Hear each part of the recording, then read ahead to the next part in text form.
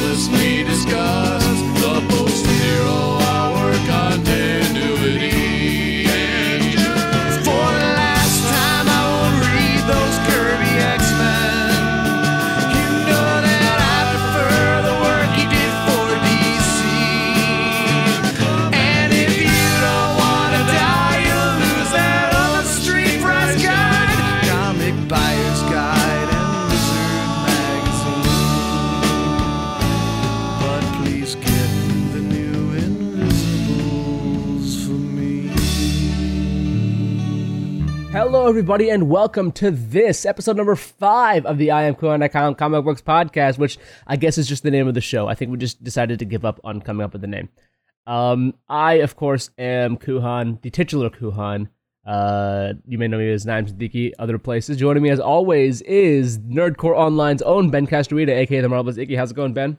I didn't win the Royal Rumble, guys. The Undertaker chokeslammed me over the top rope. I didn't. I'm not going to WrestleMania. I'm sorry. I let everybody down. I literally have no idea. Like, I know the Royal Rumble happened. I know that much. I have an idea of what it is. I know a guy who went. That's all I know. I know that it's 30 men. And then one. Okay, here's how it starts. I'm gonna just explain the Royal Rumble to you guys. The Royal Rumble is one of the most fun events of wrestling all year round. Everybody looks forward to the Royal Rumble. It's 30 wrestlers. The first two start, so 2 wrestlers will start. After that, every 90 minutes, no, not 90 minutes, that would be forever. Every 90 seconds, another wrestler will come in up to 30. The last man standing gets a title shot at WrestleMania, which is like going to the World Series or goes to the Super Bowl. So it's also like a lot of like old timers will come back, and you know, people you like superstars from other companies will come in, and it's a fun time. And I'm missing that because I'm doing this. You're welcome, America. Okay. He's got nothing. All right. Well, I guess let's go straight from that into the news. And there was not much of it this week. All we really have is Mr. Black Adam appears to be getting his own DC Cinematic Universe, or DC Extended Universe movie. Kuhan, I'm sorry, you have to refer to his actual proper name as African American Adam. Thank you very much. I honestly was going to make that joke, and then I was like, I'm not gonna. And then you did. So thank you for making that stupid joke. You're welcome, America. Wink. So anyway, yeah. Black Adam, we've known that Dwayne Johnson, aka The Rock, was he at the Royal Rumble? Not that I know of. I've only watched the Royal Rumble 2017 up before the Rumble match. For all I know, he won it. For all I know, as of right now, I'm just saying The Rock won the Rumble. And if that actually happens, I'm just gonna be like, holy shit, that's hilarious. Royal Rumble champion Dwayne The Rock Johnson. He's never won the Rumble before, so why the fuck not? That would be super dope. I am Googling and trying Don't to find you dare! out. I'm not gonna tell you. I promise I won't tell you. Okay, I swear to God, I will quit this podcast. I know you haven't finished it yet. Okay, now I know who wins, and I won't say who it is, but it's definitely The Rock. No, like Kuhan's just kidding. Turn on. Wait, why is it? Okay, The Rock's in the match. Okay, Kuhan was still kidding. Final 2 men. Okay, Kuhan's really kidding. The Rock wins. Yes, I would like to book a bus to St. Louis. No, Chicago, Illinois. Track down a brown man. You know where I work, so. Yeah, that's true. So Dwayne Johnson. So we've known for a long time that Dwayne Johnson would be playing Black Adam. It had been rumored for years before there was even a movie considered. That was like, oh, it'd be awesome as if The Rock played Black Adam. And then it was announced that The Rock played Black Adam. It's like, oh, everyone knew, of course, The Rock's playing Black Adam. And we've known this forever, and we've known nothing else about the Shazam movie. Then it was announced that there will be a Black Adam prequel movie, right? That's what it is, basically. It's Black Adam and then Shazam. More than likely. I guess it's not a prequel. I guess Shazam is more a sequel, but they're splitting it into 2 movies, and the first movie is going to be a Black Adam movie for the most part. Or Tet Adam, I think is his actual name. Right, Black Adam's a superhero name. Tet Adam is his real name. Which is like, all right, I guess that's a great secret identity. Your name is Adam, and you go by Adam. Yay. Well, I mean, like, okay, I think similar to The Rock is would you say The Rock's bankable? Oh, The Rock is the most bankable. Okay. So Dwayne Johnson sells. There's a reason that he's in the Jumanji reboot. Like Dwayne Johnson, and because he's got the charisma, and it'd be interesting to see in an acting role how he plays this, right? Because he hasn't really played a villain like this in a long time. Not as ruthless as Black Adam can be. Scorpion King, I'm sure, but that was before he was really an actor, and it was 15 years ago, and I'm sure he did some of the stuff like in the ring in WWE. You would know better. He has a natural charisma about him. Right. But, like, the thing I'm worried about, obviously, because we know Black Adam isn't inherently evil, like, he's more of an anti-hero than anything else. Like, he can be evil, and I know he's sided with evil, but, like, there's, like, I've never read too much about his backstory, but I imagine there's, like, a tragedy to him somewhat. I have no idea. Because all I know is, like, he wants the wizard's power and all that other stuff, and I always assumed there was always a tragic backstory to Black Adam. I've never got a charismatic vibe from Black Adam. No, he's not. He's very stoic, very regal. At least anytime I've read him, he's just like not like posh, but just like very assured of himself, which I think The Rock can do. I'm sure he could, but like we haven't really seen. I guess we kind of have. I think like Fast and Furious, that Rock is kind of stoic. Yeah, I think he can be stoic. I'm sure. I think you want a Rock who you want like a more energetic Rock who just naturally plays off his own charisma, but like if playing a role, I think he can carry that his own charisma, just be the leader of the people wherever Black Adam's from. I think it's like it's a made up country in the DC universe. Yeah, the leader of the king of Kondak or the emperor or whatever it is. By the way, this will be the second movie where he's the king of a Middle Eastern country. Oh, was it Scorpion King? Scorpion King, yeah, I guess. Okay. Egypt and I don't know because it was like Mesopotamia, I think, in that area, the sort of Saudi Arabia area. I want Black Adam just whip out a guitar and be like, "It's great to be here in the shitty country of the Themyscira." I guarantee you, there would be outtakes. You know what? If anything, this has me excited of The Rock with like everybody else in the DC universe. Yeah, man. Just playing off of everybody. How tall is Dwayne Johnson? He's like 6'4". 6'5". He's 6'5", which, by the way, in the DC EU is not that tall. Ben Affleck is 6'4". Jason Momoa, I believe, is 6'5". Yeah, like he's about average. It's just kind of crazy. But he's a big man, though. Oh, he's huge. He's huge. He makes Vin Diesel look tiny, and Vin Diesel is a huge man. Yeah, but it's just funny that everyone in the DC EU is so tall. Henry Cavill is only 6'1". Ben Affleck. Oh, really? He doesn't look 6'1". Ben Affleck, I believe, is 6'3" or 6'4". Gal Gadot is 6'11". Or sorry, 6'11". 5'11". 5'11". But they put her in heels, so she's like 6 foot 6'1". See, that ends up like 6'1", 6'2". Yeah.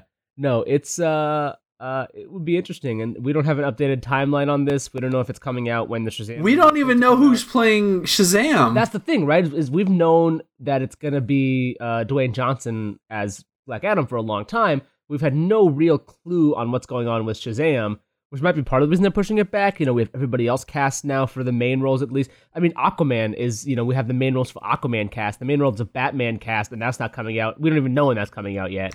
Supposedly next year, but I doubt it. Do they even have a script yet? Like, that's the... I don't think they have a script. I know they have their roles casted with Batman and Jeremy Irons and Deathstroke as the villain. But those are all going to be in Justice League. Like, they're done shooting Justice League already, though. I understand, but all those characters are in Justice League, so of course they have them cast already. They have Deathstroke in Justice League. They have Alfred in Justice League. Wait, Deathstroke's in Justice League? Where did you hear this? That's what Wikipedia says. Okay, well, I mean, guys, remember, Wikipedia is truth all. It might not be like a major role, but who's the guy? Who's the WikiLeaks guy? What's his name? Julian Assange. Yeah, remember, his information is always correct and not manipulated by a foreign government. Yes, right. I just made a political reference on this show. What up, me? It might not be like a major role, but he probably got like a cameo at least. I don't see why. I don't know. Maybe not. I don't know. Maybe. Okay, fine. I'm just saying this is the first I've ever heard of it. I don't see why Flash had a cameo in Suicide Squad. It wasn't a bad Because it's Captain Boomerang. That makes more sense than to have him in the Why did Justice Batman League have a movie. cameo in Suicide Squad? Because chasing down the Joker and Harley Quinn. But I mean, why did they have the cameo in what's his name's scene in Deadshot's scene? That was unnecessary. Maybe. Yeah. They've already, I guess Affleck confirmed he's directing. Yes. By the way, we've now moved on to talking about the Batman solo feature and no longer talking about Black Adam getting his own solo movie. Okay, real quick. In December 2016, he confirmed that it's on track to begin shooting in spring 2017 and will come out in 2018. Okay, there we go. 2018, in theory, we'll see. Anyway, Black Adam solo movie. I don't know. I mean, there's not really much to say about it, right? Besides, because we've known about. Other than it's going to make bank because of The Rock. We've known about Dwayne Johnson for a million years, so this is not news. The Rock is great. We love The Rock. I'm unsurprised by this. The fact that they're doing a Black Adam solo movie, because again we knew nothing about the Shazam movie except the fact that Dwayne Johnson is going to be Black Adam, so it kind of makes sense to be splitting it off into two like that. I feel like I love that, but I feel like he could be a better Captain Marvel, like adult Captain Marvel. I honestly agree. Like that's because right? That's where he can shine the smiling teeth, the charisma, the I want to be a good person, that just want to be a good person that we know The Rock can portray. Right. He's gonna kill it as Black Adam. I wonder if they're trying to dual cast that kind of thing. Like, I mean, fuck it, just have him do both. Do the clumps. It could be the clumps. Do the clumps. Yeah, I like that. That's your point of reference is the clumps. Like it's never been done before. No, I'm sure they could. I'm sure they could. It could work, right? With because the power of magic. Solomon and whatever can make I'm gonna look this. I need to look this up now. It's already making them look different, so it would make sense to make it the wisdom of Solomon, the speed of Hermes. I'm looking it up. Keep talking. I'm gonna look it up. But it would make sense to have all these things also make the dude look the same. If Teth Adam was also kind of a wimpy dude that becomes The Rock, and then Billy Batson, same deal, but it's a wimpy dude who becomes The Rock. They could even dual cast Teth Adam and Billy Batson as the same kid. That might be interesting too. I don't know. That might be a bridge too far. But yeah. But by the way. It is the S is the Wisdom of Solomon. Wisdom of Solomon, I knew. Strength of Hercules. The Stamina of Atlas. The Power of Zeus. The Courage of Achilles. And the Speed of Mercury. Mercury is the Greek one. Yeah. It's Greek, right? Roman. Well, Roman. So, yeah, Roman. Yeah. Well, it's the same. It's the same god. Right. But Mercury is Hermes. Yes. And Hermes is Greek. Yes. That was my issue. I wouldn't. Also the god of thieves. Fun fact. Anyway, so Dwayne Johnson, by the way, is playing that character in Jumanji. The plot of Jumanji is apparently a bunch of kids become Dwayne Johnson, Kevin Hart, Jack Black, and Karen Gillan. And Dwayne Johnson is a little a nerdy kid who becomes Dwayne Johnson. Isn't that every nerdy kid's dream? It's my dream. To just wake up like, oh shit, look how I look. Yeah, dude, that would I would walk around without my shirt off if I look like the best. I already walk around with my shirt off, but I would do it outside. Anyway, so Dwayne Johnson is the best, and Black Adam movie coming probably 2019. Probably. We'll see. I hope so. Should be fun. All right, let's talk about comic books now. And we had a lot of comic books that we wanted to talk about. First of all, why don't you talk about Saga number 42? Didn't you talk about Saga last time? No, I mentioned Saga in comparison to Descender and how I think Descender is the best sci-fi science fiction book. Well, Saga I wanted to talk about because this issue... Savage Dragon. Sorry. Go ahead. The Rumble is waiting for me. I could just easily walk. This issue made... The Rock win. Yeah, this issue made me cry. This issue legit is an example. I can't believe Saga's 42 issues already. Like, it just feels like it just started. Then I remember, oh yeah, it started March 2012.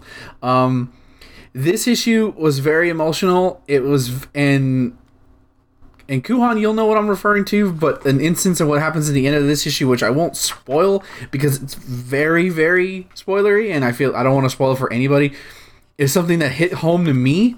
And sort of the consensus is that there's this thing that's swallowing up this planet.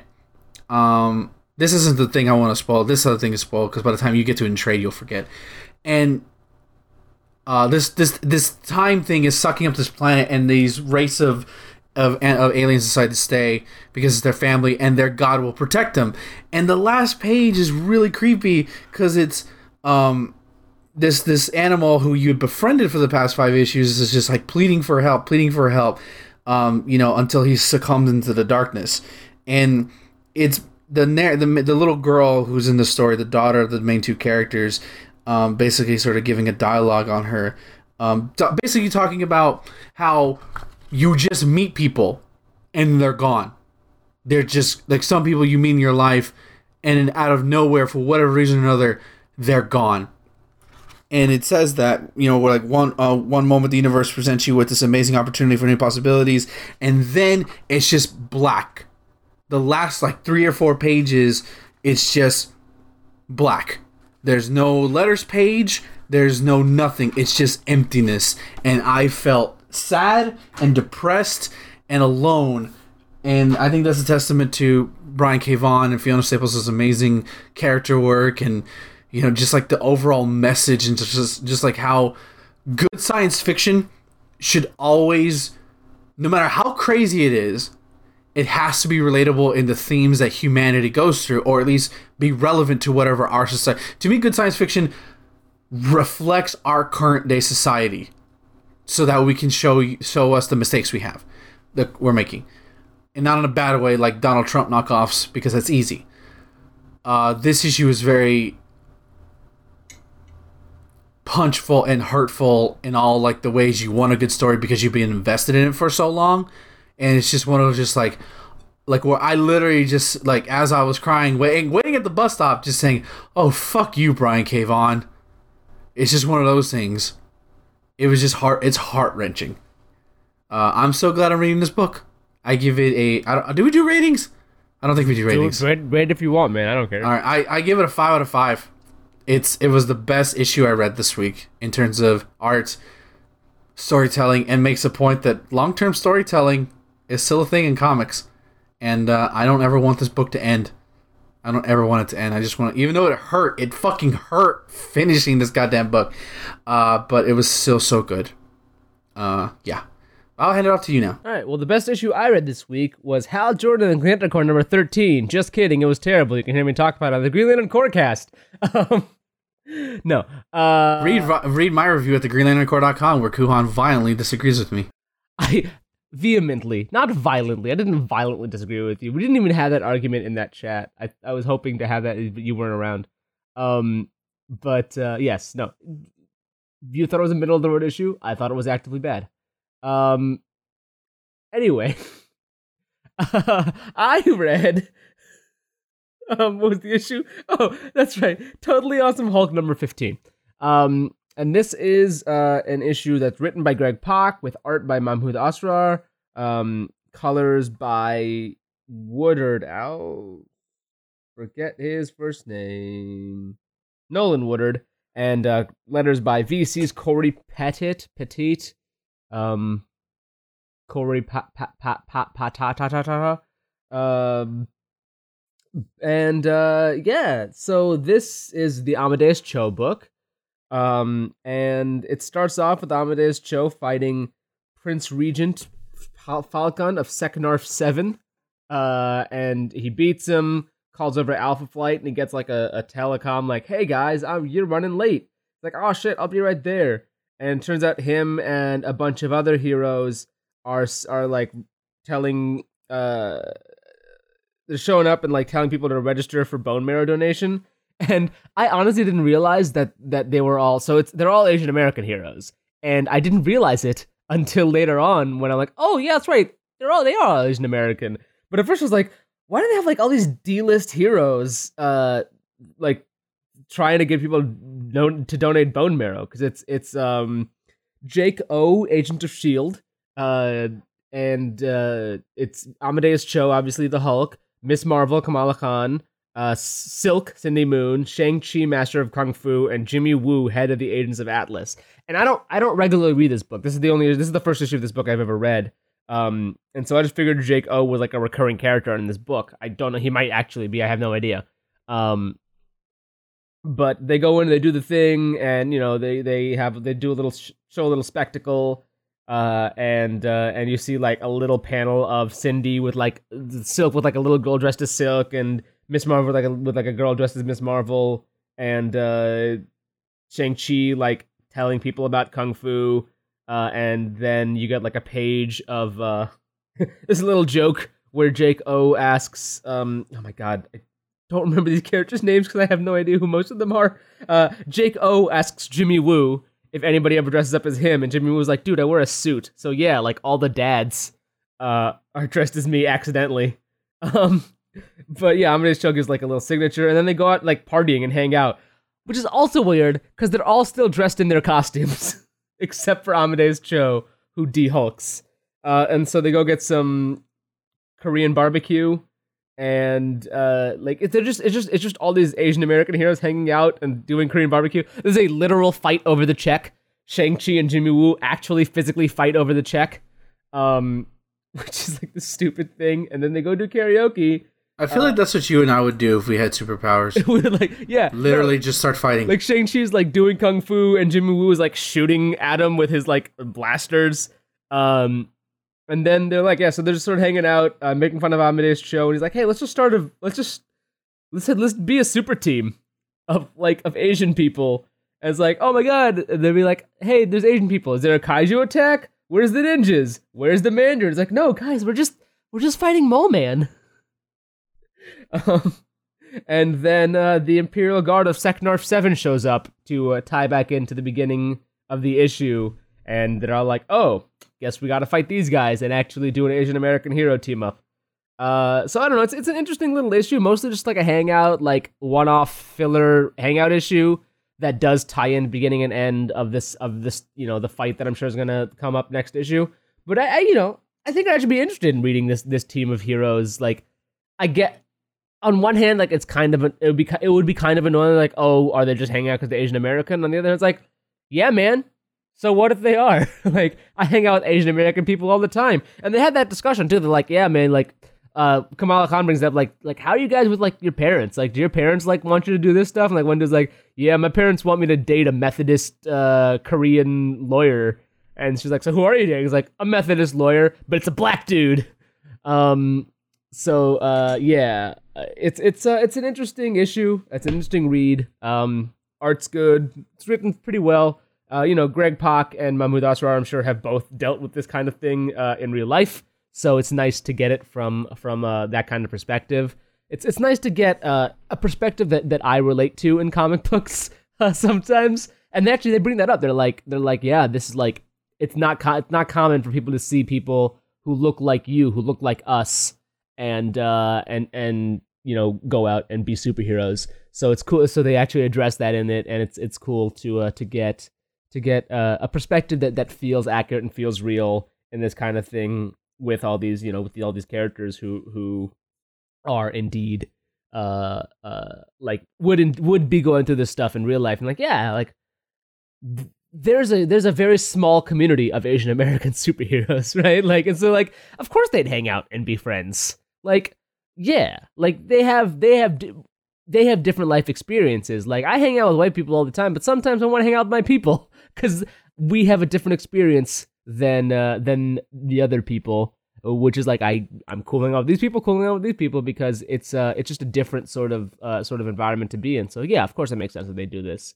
So you're culture picking. Exactly. Well, yeah. I mean, yeah, and sometimes just like trademarked by the Marvelous Iggy. Culture picking, trade TM.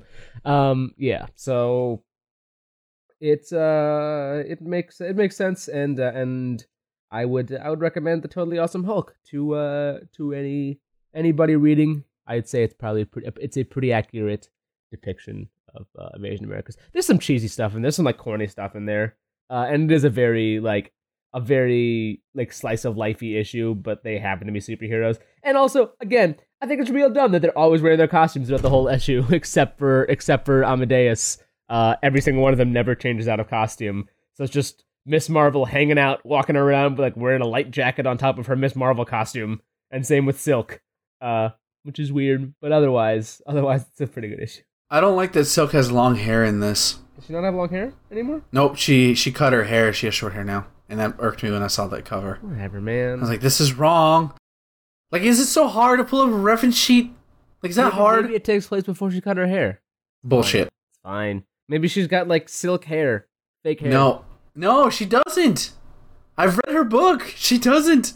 Don't tell me about one of my favorite characters. And the only reason I'm not reading her book is this is part of a shitty Dan Slott Spider-Man crossover. I'm stopping. Maybe her hair grew back out during the Dan Slott Spider-Man crossover. I know. If it does, that's bullshit. And Dan Slott should be fired from his job. Let's. I'm sorry, I didn't mean to interrupt you. No, it's fine. That's a good issue. I'll move on. You were gonna say? Yeah, I guess I'm reviewing Department H number 10. This is another Dark Horse book. Actually, I think this is the first Dark Horse book I'm reviewing here. I think. This is Department H number 10. Basically, to give you the consensus, there is an underwater facility. This woman has been sent to this facility to find out who murdered her father, and this is basically a one-shot issue of a flashback that sort of gives you more details about her father and her mother's relationship. Did you ever, when you were a kid, did you ever have a idealization of your parents because you were too stupid and young to understand that human beings as adults are complex, human beings that aren't nearly as perfect as you want them to be, and therefore when you get older and you realize their flaws, it tends to shatter your image of them at some point, and you just learn to accept their flaws? No, I actually had that delusion. It's the Capgras delusion, where you think everybody is it's either identical looking imposter. I don't know. I thought everybody was aliens for a long time when I was a kid. Like, everyone's an alien but me. Huh, that's interesting. It's a weird thing. I got over it, but that's cool. So basically, this issue, she's with the main character. She's with her father's friend Roger, who has no legs, and tells a story of how basically they were schoolmates. They both met her mother. They both met her mother, and they dated. Roger and the main character's mother dated for a while, but didn't work out, and she fell in love with, of course, the main character's father. But he basically was the over-obsessive worker type who was so focused on his goal that he did not pay attention enough to his kids. He did not pay attention to his wife. In result, it basically you sort of get the tragic that she was in a loveless marriage, that following him around the world was just taxing her, and the fact that the main character, when she was a little girl, she got bit by a snake, a very venomous snake, and that the Roger, the guy who has no legs, has legs in this. Is the one to take her to the hospital, and she doesn't know about it until now, and just sort of understanding the dichotomy of a complex family and the strain that it takes when one significant other is putting so much focus on the other, and basically just saying, "Come follow me," and that's it. And she basically collapses, and you sort of see where she's coming from, and it's basically her it's allowing her, like, she kind of had separated her father, but sort of tearing down the ideals of her father by revealing that, like, he wasn't exactly that good of a dude. Like, he was he wasn't evil, but he was very neglectful when he shouldn't have been. And it was a nice breather issue. It wasn't it didn't progress the story, but it was a nice peek into her world, because we've gotten peeks into her when she was an adult in the first 9 issues, but this is the first time we actually got to learn more about her relationship with her father, what happened to her mother. Also, her brother's annoying shit, but that's another thing altogether.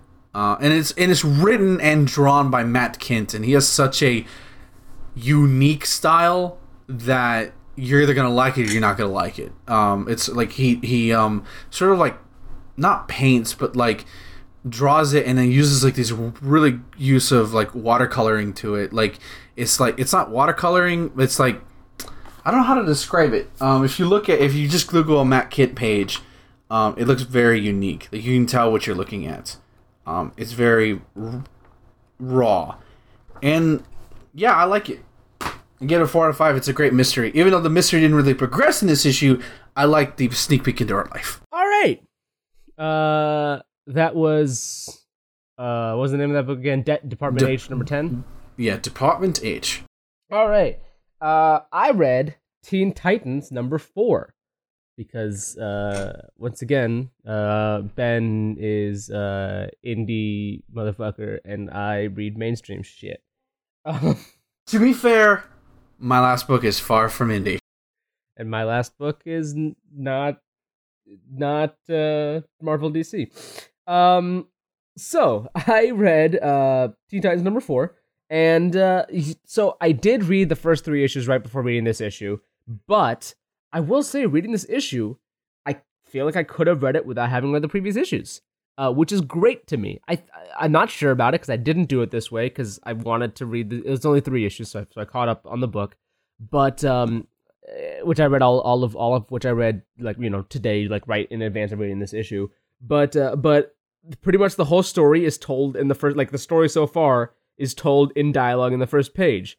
It's like literally the first line is Damian Wayne says, "On my 13th birthday, you sent me a letter demanding I come home. Well, here I am, grandfather. Call out the Demon Fist, spare the Teen Titans, and I'm yours."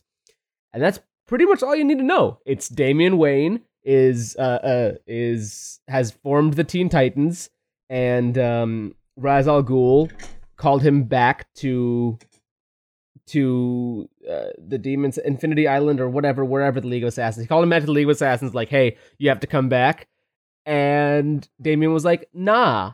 And so the Demon's Fist went off to kill the Teen Titans, and Damian and the Teen Titans tried to fight them back. So in this issue, Damian goes to Ra's al Ghul, is like, "Okay, call off the Demon's Head. I'll fight the Demon's, or call off the Demon's Fist. I'll fight them. And if you call them off, like, whatever." So Ra's al Ghul's like, "It's not that easy, bro. You're still gonna have to fight them." Like, so Mara, I forget this character's name. Mara, yes, Mara or Mara, who is Damian's cousin. Duels with Damian over whether or not they if he wins, then they call out the fight against the Titans. If she wins, then she kills him. Problem solved. And the Teen Titans are like, "Yo, we have to go help him, right? Like, what's going on exactly?" Because they are not really sure if they like Robin yet, because they don't, like, he kidnapped them in the first issue to be the Teen Titans. So like they're a little iffy on Robin. They don't know each other very well either. But Beast Boy is like, "Look, like, I let Tim Drake die. By the way, Tim Drake still not dead. Just everybody in the world thinks he is." What does that remind me of? I feel like they did that before. That was something else. I don't know. But all I know is I think even in Nightwing, in Nightwing issue 1 or whatever, or not issue 1, issue like 9 or 10, they're like, "Hey, BT Dubs, Tim Drake's not dead, but Dick Grayson doesn't know that." So the Teen Titans, who are Beast Boy, Starfire, Kid Flash, which is Wally West, which is the younger Wally West, which is the Black Wally West, and Raven are, along with Damian, are the Teen Titans, and they're like, "Yeah, we gotta go save Damian." And so Damian fights Mara. He wins, but he doesn't kill her, and so she stabs him in the back with the dagger that he used. Why is Damian Wayne fighting Aquaman's wife? Mara, look, we're not. She stabs in the back with the dagger that he had earlier used to permanently scar her eye. The Titans arrive on the island, and the Demon's Fist, who are like the anti-Titans, are like, they have Damian kidnapped, and then at the very end of the issue, the Titans are breaking Damian out of the cell he's in. It's a perfectly good issue. It's a perfectly good Teen Titans story. These 4 issues so far. I was really impressed by the fact that I, again, felt like I could have just jumped onto this issue and I wouldn't have been very lost, like a little confused, slightly confused. But you know, not more than I should be. Like easy enough to truck through. Again, in part 4 of a story, I don't feel like I should be able to get everything right away. But I think even if I hadn't read the issues, I would have been like, okay, I get what's going on. And that to me is one of the marks of a good of an ongoing comic book, right? Like a miniseries. If I'm confused between issues 1 and 6, fine. An indie book, even if I'm confused between if I'm confused with issue 42, fine. But an ongoing DC Marvel comic book, I should not be confused if I pick it up at issue 4 or issue 15 or issue 35. You know, like people start reading those books every single day, and I can't be expected to go back and read 20, 30 years of history.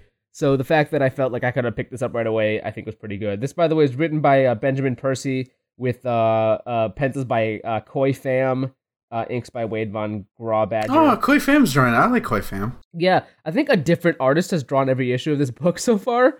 Originally and the reason why I dropped the book, I read the Rebirth issue in the first issue, and the reason I got it was because the artist originally was named John Boy Myers, and he had this very sort of animated look to it. Yep. And then I learned he was dropped off the book. I was like, well, rip this book. I don't care about Teen Titans that much. Well, yeah. What's interesting though is that the art styles have all matched. Like the art styles have not really changed from the first John Boy Myers said. It's a little different, but it's been like within the same sort of style. Definitely you can see a difference. And I actually wasn't a huge fan of the John Boy Myers style. I do care about the Teen Titans, which is why I read this book. You're more of an X-Men guy. Because I know that was the big thing back in the 80s or whatever, was X-Men versus Teen Titans. I don't know why. Like, those don't seem like too... Well, they were just the two biggest like, X-Men was the best Marvel comic, Teen Titans was the best-selling, most popular. They were just the most popular. But I think the art in all of these issues has been pretty good. Pham drew issues 3 and 4, by the way. So he might just be the regular artist on this book now. But yeah, it's definitely been between 4 issues having 3 artists. A little weird. But yeah, I think this is a good issue, and I'm really glad. I don't know, maybe other comic book writers should be taking cues from Benjamin Percy about how to write ongoing comic books, because again, I feel like I could hand issue 4 to somebody who hasn't read a Teen Titan comic book in 5 years like I hadn't. And they would not be lost. And even though, like, literally everything that happens in this book has nothing to do with any previous Teen Titans anything ever. It's not, there's a little bit of, like, like Wally West stuff. Like, okay, you gotta know who some of these characters are in the DC universe. And in issue 3, we have or in a previous issue, we had a nice little thing where, like, Damien's like, well, I got this stuff in my past. And I was like, Starfire's like, well, my sister, like, tortured me. And Raven's like, yeah, my dad's a demon. And Kid Flash is like, my uncle / dad / Daniel West is like Reverse Flash and tried to murder all of Central City. So, like, I get it. Your grandpa is Ra's al Ghul, but we all got some shit, bro. So yeah. Overall, Teen Titans, good book. Issue 4, good issue. And that is the book that I read here. So before we move on, I will say real quick, I wanted to do like a segment every week or every couple of weeks, where we do a number 1, where I do a number 1. I did not discuss this with Ben beforehand, but it was going to be something where because there's always a new number 1 comic book. There's always new stuff starting, whether it's a mini series or a new ongoing series. There's always new number 1s, and I think it's a good way to like start comic books, get us into new comic books. I've been reading all the same stuff, and I wanted to start talking about new stuff. So I was like, okay, let's start talking about, like, I'm going to start picking up random number 1 issues and seeing whether they're worth talking about. And Ben also picked up a number 1 issue this week and is talking about it. So again, there was no discussion of this beforehand. We just both happened to pick number 1 issues. So this is our number 1 corner or whatever. New comic book corner. Number 1 section. Number 1, sure, we'll come up with a name for it. Or number 1 on the stands, number 1 on the spinner rack. Despite that nobody under the age of 27 knows what a spinner rack is. I know what a spinner rack is. You don't count. That's fair. So yeah, I reviewed. I spinner read. Racks still exist. Sorry. Anyway. They kind of do. but not in the context of what we're talking about. No, I mean, they have like magazines on them. Who reads magazines anymore? They don't read the magazine, but they see them on the spinner racks. Okay, whatever. I'm reviewing the Commandi Challenge number 1 of 12. Now, this is for interesting fact. This is the if he was still alive this year, would be the 100th birthday. I don't know what his actual birthday is. Kuhan, look that up for me, please. Kirby's? Okay, if Jack Kirby, yes, was 100 was still alive, this year would be his 100th birthday. I don't know exactly August 28th. August 28th. So August 28th would be 100 years of Jack King Kirby. One of the greatest, possibly the greatest storytellers of all time. Fun fact, August 28th, 1993 is the day that Mighty Morphin Power Rangers premiered. Thank you for that pointless segment that doesn't get... On what would have been Jack Kirby's 84th birthday? You know, the Rumble's just waiting for me, right? So this is the Commandi Challenge. This is basically a vanity project done by 76. DC. Sorry, I said it would have been a 76th birthday. Continue. Okay. It's put by DC. This is sort of like it's a larger than size issue. So if you've never, I'll say this: if you've never read Commandi like I have, you probably have seen the character. You have maybe, but you probably don't know anything about it. There's not a lot of modern Commandi stuff. A lot of people like Commandi, but there's not a lot. You can pick up this issue. You get his origin. And you get what his world's about. You get everything you need to know about Commandi's first issue. Now, what makes this series unique is that this isn't just a typical 12-issue Commandi series. It's called the Commandi Challenge because each issue is done by a different writer-artist. Now, no, hold on. Stay with me for a second. At the end of every issue, the challenge is basically for the writer and artist of that particular issue to leave it at a cliffhanger, and then the next writer and artist have to pick it up. And they have to figure out a way for Commandi to get out of it. So basically, it's a game of one-upsmanship between these significant creators. So in this first issue, we get the origin story, which is done by Dan DiDio and Keith Giffen, who is the only artist who I believe can even draw close to what Jack Kirby did. It's nothing like Kirby, but like it's the closest you're gonna get, and it's very fun. It's a very fun comic book with anthropomorphic animals. And the second story is done by Dan Abnett and Dale Eaglesham, and it's just Dale Eagleham's art is good. It's a post-apocalyptic world, but it's not like Kuhan. Whenever a lot of people do post-apocalyptic stories, it's very gloomy and it's not a lot of color. Yeah, like it's very lack and light. This is very vibrant. This is very.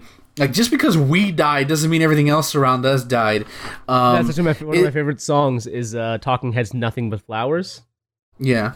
Where like, it's kind of a post-apocalypse, but because of the post-apocalypse, a bunch of plants grew. Like, there's no more Pizza Huts, but there's, like, plenty of flowers everywhere. Like, hey, look, there's mountains and rivers and a peaceful oasis. Yeah. So, yeah, I mean, and basically, humans have de-evolved, animals have evolved to have intelligence, and they're using modern our technology as ancient as war weapons, and they find a nuclear warhead. Like, these different tribes, like animal tribes, are at war with each other, and it's just a lot of fun. Like, it's the stuff you can only get in a comic book.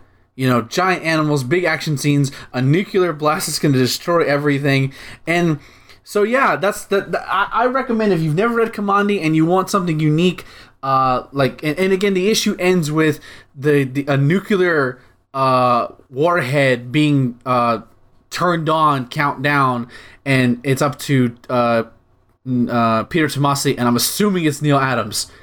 Because it just says Adams at the end, and it could be there's another Adams that I know. I mean, Arthur Adams. It could be someone besides Peter Tomasi. Does it just say Tomasi? It could be like Greg Tomasi. Let's be real here. It's Peter Tomasi. Let's be real here. I wish it was Gleason. I get that. Like he's too busy with Superman. I get it. I get that, right? But like Tomasi Gleason is like the best team.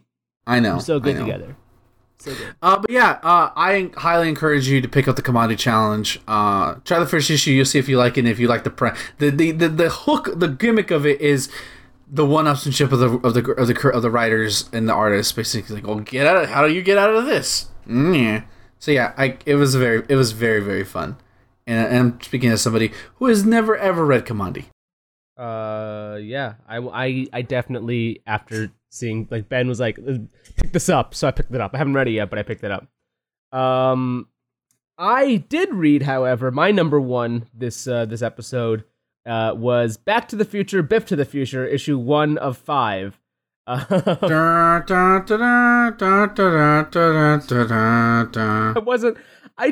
made that joke before the show, so we wouldn't do it during the show, and you did it anyway. So this is the story of how Biff Tannen... Of how my life could turn upside down. So this is a story all about how Biff's life turned upside down. Downside up, I guess. Upside down so it's when old Biff travels from 2015 to 1955 with the Sports Almanac to give to his 18-year-old self. And we get the story basically. I believe it's a 5-issue miniseries, and it's about how Biff Tannen becomes 1985 Biff Tannen. So if you've never seen Back to the Future or Back to the Future Part 2, this is basically this is how the alternate timeline for Back to the Future Part 2 came to be. So it does start with the scene from Back to the Future 2 where old Biff is giving the Sports Almanac to young Biff. But Marty is not there in this issue because this is that version of the timeline. This is that alternate 1985 timeline. So it's a story, it's apparently Biff's grandma is a gambler, took him to the casino. He had the book on him. He's like, all right, I guess I'll put a bet on this team. He can't do it. His grandma put the bet for him. She bets on the wrong team, so he makes her re-put the bet on a different game. She keeps all the money. So this random dude goes like, hey, I'll help you out with your grandma. And he goes and fucking murders Biff's grandma. And steals the money, gives some of it to Biff, and then is like, hey, I'll put some more money on something else. Don't worry, I'll give you my keys so that so that you know that I'm not shorting you the cash. And then he knocks Biff out, steals the thing. You see that he killed his grandma. And he's about to kill Biff, and then Biff wakes up and kills the dude. And, like, legit, you see, like, it goes crunch, and you see the blood splatter on Biff's face. Like, it is weirdly gory for a Back to the Future comic book. So he takes all the money and then, like, fakes his grandma's death and, like, cremates her, and then tries to doink Lorraine Baines, who is Marty McFly's mom, gets expelled from school, is like, fuck you, walks away, pranks the principal, and then it cuts to 2 years later on his 21st birthday, where you see the shot from Back to the Future Part 2 of him winning his first $1 million at the horse races, and that's where the issue ends, and he says, I'm going to Hollywood next. And that's the end of the issue.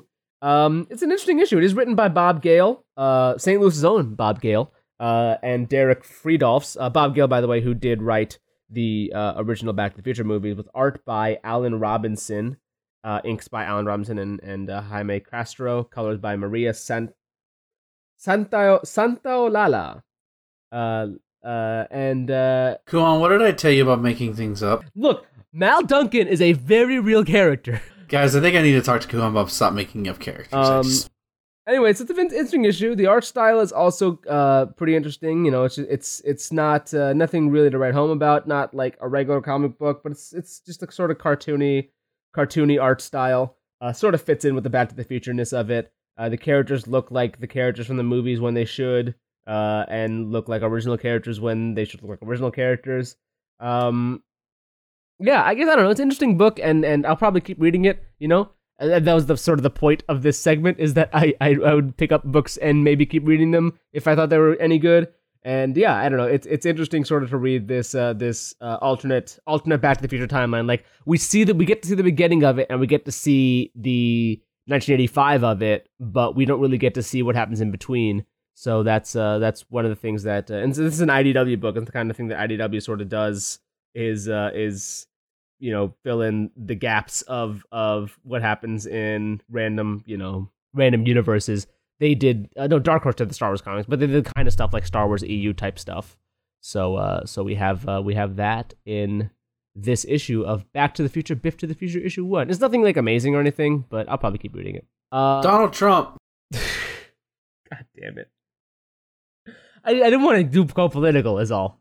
The fucking book, Biff's original characterization is based off of Donald Trump. Yeah, no, you're right. It's based on Donald Trump. That's true. That is absolutely accurate.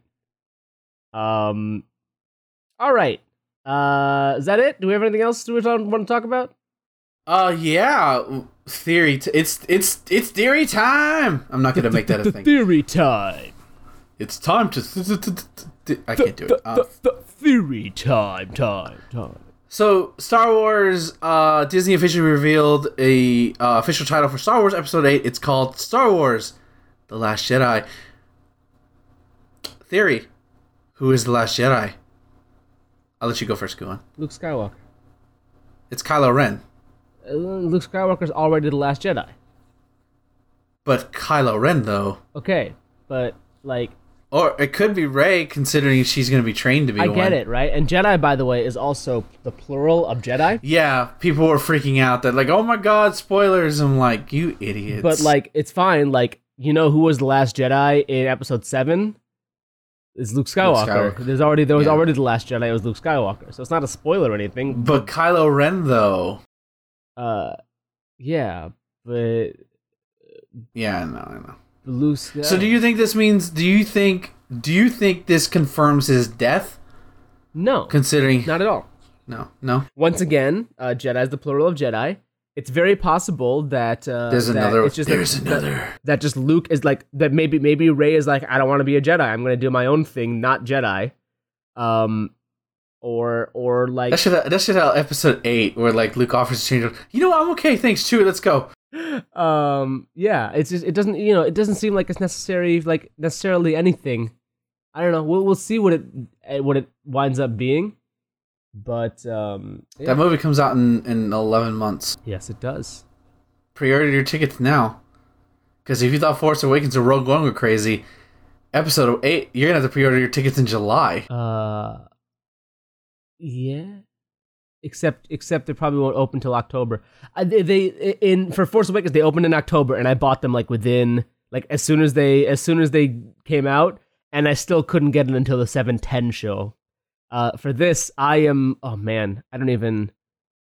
It's going to be worse. Yeah, and I'm going to be working... Because now people actually know, are like, hey, Star Wars is good again. I don't know, man. I might buy tickets. I might buy tickets to this. Can you just buy tickets for me? So I don't have to do any heavy lifting? Yeah, bro. Guys, convince Kuhan. Use the hashtag tickets for Iggy to get Kuhan to get me Star Wars Episode 8 tickets, that way I can just go. Because you know what I miss? I miss waking up on a Monday morning when I go to the movies, go to 11 a.m. showing, and just walking in. But AMC wants to be all dictatorship, like, no, you must sit here and only here, despite those empty seats. You must sit here. Okay, but because you chose them. You chose the seats. I shouldn't have to choose. I should buy the ticket. I'll sit where the fuck I want if I'm there early. Just choose buy early. And then unlike most people, I'm a reasonable person. I show up an hour before the movie starts so I can get good seats, no matter what the movie. Man, I get. Yeah, it does suck. It sucks when people roll in an hour early, and I'm like, sorry, it's sold out. Sorry. Yeah, that's bullshit. Let me sit where I want to sit. This is America, god damn it. You can't sit where you want to sit. I shouldn't have to pre-order my seats. Pick them it was never a thing before. Pick them in advance. Right, it's not that hard. Fuck that. I should be able to walk to any theater. Literally walk to any theater. And it's like, I would like a ticket to Star Wars Episode 8, please. Is there showing open? Yes, you're an hour and a half early. Okay, cool. Take a seat where you like. Thank you. Arigato. For some reason, I spoke Japanese for a second. I don't fucking know why. Turning Japanese. I think I'm turning Japanese. I really think so. I'm just saying, man. This is why, I don't like giving AMC my money, because I don't want to be. I'm not in elementary school. I'm not in high school. I don't need assigned seating. So, I want to sit. I have a particular seat where I like to sit in the theater. Yeah. And so just pick it. No. You're denying me that the choice is just walk in versus. If you have a particular seat you like to sit in the theater, then just pick it. It's not. No, but what if it's taken though? And I showed up an hour early. That's bullshit. Buy it on your phone in advance. No, fuck that. I should be able to not have to do that. I should just be able to walk to the theater. Why do you want to have more human interaction? Because unlike some people my age, I occasionally like talking to the clerk and making them have a nice day. Oh, yeah. You know what they don't like is talking to you. Well, they should get fucking fired. There you go. Booyah. Give me my free popcorn, Gladys. Look, man, we'll talk to you. We'll talk to you all you want. We won't like it, but we'll do it. This has been Adventures in Retail starring Kuhan and the marvelous. By the way, yeah. How much do you love talking to people at Walmart? I love talking to smart people and not dumbasses who can't get their money back. Look, all I'm saying is, I told you 4 times that A is the front row, and you're gonna come back to me and ask me to change seats? I'll do it, but I told you 4 times. You're like, oh, we thought it was the back. Yeah, well, how about when I told you 4 times you're gonna be right in front of the screen? To be fair, that layout is really fucking confusing. Okay. Because when I looked at it first, it looks like the way it's structured, A is in the back. I don't blame you for that. If you buy online, it's like, oh, haha, man, it happens all the time. You won't do it next time. Fine. When you're standing in front of me and I tell you 3 times, that's on you. Okay, fair enough. Like, that's your own fault. By the way, it also says if you're not in the theater, it says screen on top. If you are in the theater, then I told you already. So either way, it's on you. But fine. I'll give you the benefit of the doubt. But not if I'm in front of you and I told you 6 times. That's the front. That's the front. You're okay with the front? Front's okay? All right, here's the front. Oh, hey, you're back. Oh, you wanted the back? Okay. Yeah, that's what I told you. It's what I told you. I have a graphic novel I want to talk about. It's quick. Go ahead. I read, and this is probably been the last one for a while because I'm actually reading actual grown adult books now. I read the first book of the X-Men Onslaught saga, the sort of saga that sort of reset the Marvel Universe in the late 90s. Good ideas in that Professor Xavier basically represses all his hate, basically seeing a racist white man come into the presidency and trying to ban a certain type of people because they're different and dangerous and potentially dangerous from him. And all the failures, all the deaths, and basically his own psychic energy creates this entity that looks like a dumb 90s costume. So the ideas are there, but the art is bad, and half the X-Men look stupid, and Jean Grey is like, basically, Jean Grey, anytime Jean Grey's in a panel, but, titillating, it's just like, yeah, this is why I don't miss the 90s. Like, stuff like this is why I don't miss the 90s. Good ideas, but horrible execution. Mark Waid wrote some of this. Funny enough. So what was this again? X-Men Onslaught, Book 1. Yeah, don't like, it's not bad. If you're curious, check it out. If you can get it for cheap, but if skip it. Otherwise, if you're not curious, I'm curious because I've never read it. I've just heard bad things. But yeah, that's it for me. But seriously though, why don't you just tell me? Like, it's super confusing, and I should be able to sit where the fuck I want to sit if I show up an hour and a half. It's not that hard. You buy your tickets in advance, and then you can sit wherever you want. I shouldn't have to buy my tickets in advance. I should be able to. If I'm up there an hour and a half early, and I want the big screen, I should be able to just walk in and sit here and not have some little snuppety usher come and tell me, excuse me, sir, you can't sit there because it's assigned seating. No, fuck that. I'm here early. Those fuckers. It's not hard to pick your seat. It's not hard to pick your seat. No, it's not hard to pick your seat. I shouldn't have to pick my seat. I pick my seat when I show up an hour early, and the fools who are not there an hour and a half early, that's their fault. All right, but they all picked their seat an hour and a half. It should be it was, you know what? First come, first serve worked forever before. Yeah, it was never a problem. And I came first on AMCtheaters.com or Fandango.com or MovieTickets.com or whatever.com.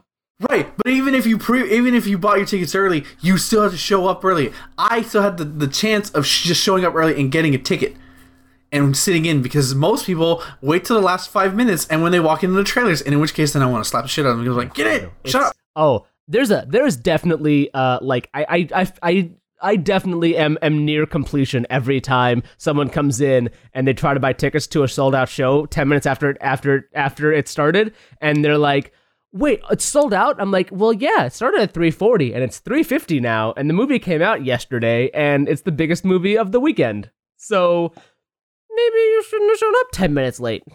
maybe that's on you. This is a special place in hell where people who show up at the last minute. Just so you know, both Fandango and AMCtheaters.com say screen where the screen is. So fair enough. So but I, as an American, believe if a customer shows up early, it should be first come first serve. None of this pre-ordering. You can pre-order your ticket. That doesn't guarantee you a seat. Show up. Yes, it does. If I pay money, I should be guaranteed a spot. No, you show up because just because you buy a ticket doesn't mean like, oh, that gives you the incentive to be lazy, to like, oh, I'm guaranteed a spot. No, it's first come first serve. You get your ass there. Yeah, I first come first serve. Somebody else is gonna. I paid first, so I should have first choice. All right, we're done. We're gonna keep going for hours. When I buy my ticket a week in advance, I should have a better spot. I should be able to choose a better spot than the guy who buys a ticket now in advance. I'm there first. I'm at the physical location there first. So I gave my money first. I would be at the physical location 3 hours in advance if they let me in first. Mm-hmm. AMC is being un-American. Some of us don't have infinite time. We all have other things to do. We're not gonna roll into every fucking movie theater an hour in advance just to wait to sit somewhere. Well, go get something to eat. Go play the arcade. You're there. You're right there. You're right there. It's not hard. But we're turning into animals. And the reason why you want to know why America's gonna go down the toilet? Right, we're turning into animals because we're fighting over movie seats instead of just picking in advance and sitting where we're assigned to sit. You're not fighting over anything. You're here. There's nothing to fight over. I'm here early. By the way, you're here late. I will say they're actually we almost had to break up a legitimate fight over seats last week. Oh wow! There was assigned seats cause problems versus first come serve. You come in. Oh, somebody's sitting there already. Okay, I guess I'll find another seat. Versus assigned seating bullshit. All right, let's just go. Let's go. That does it for this edition of the IamCoohan.com Comic Books Podcast. What are your thoughts on assigned seating in movie theaters and how un-American it is for AMC to do this? You can email us, comics@IamCoohan.com. Tweet us individually. I'm at Kuhan. Ben is at Marvelous Iggy. I am that. You can find me at IamCoohan.com. Find this show at IamCoohan.com/comics, and this and all my other shows at just the regular IamCoohan.com. You can find Ben's writing at nerdcore.online or marvelousiggy.wordpress.com, where he has some of his other stuff. The Mighty Warriors 3 Marvelous podcast is back, and that is at Warriors3Pcast and Warriors3podcast.wordpress.com. The Mighty Warriors3.wordpress.com. Yes. The Warriors3.wordpress.com. Mm-hmm. Okay. The Warriors3.wordpress.com. It's. I'm pretty sure I created that URL and I totally forgot about it. That I believe is all the things we have to say about how great assigned seating is. That's gonna do it for this edition of I'm going to hashtag first come first serve. Hashtag first come first serve. Seating. Reserve seating. You can. Until next time, read more comic books. Stop talking about comic books or I'll kill you. I don't care if the Hulk could defeat the Man of Steel.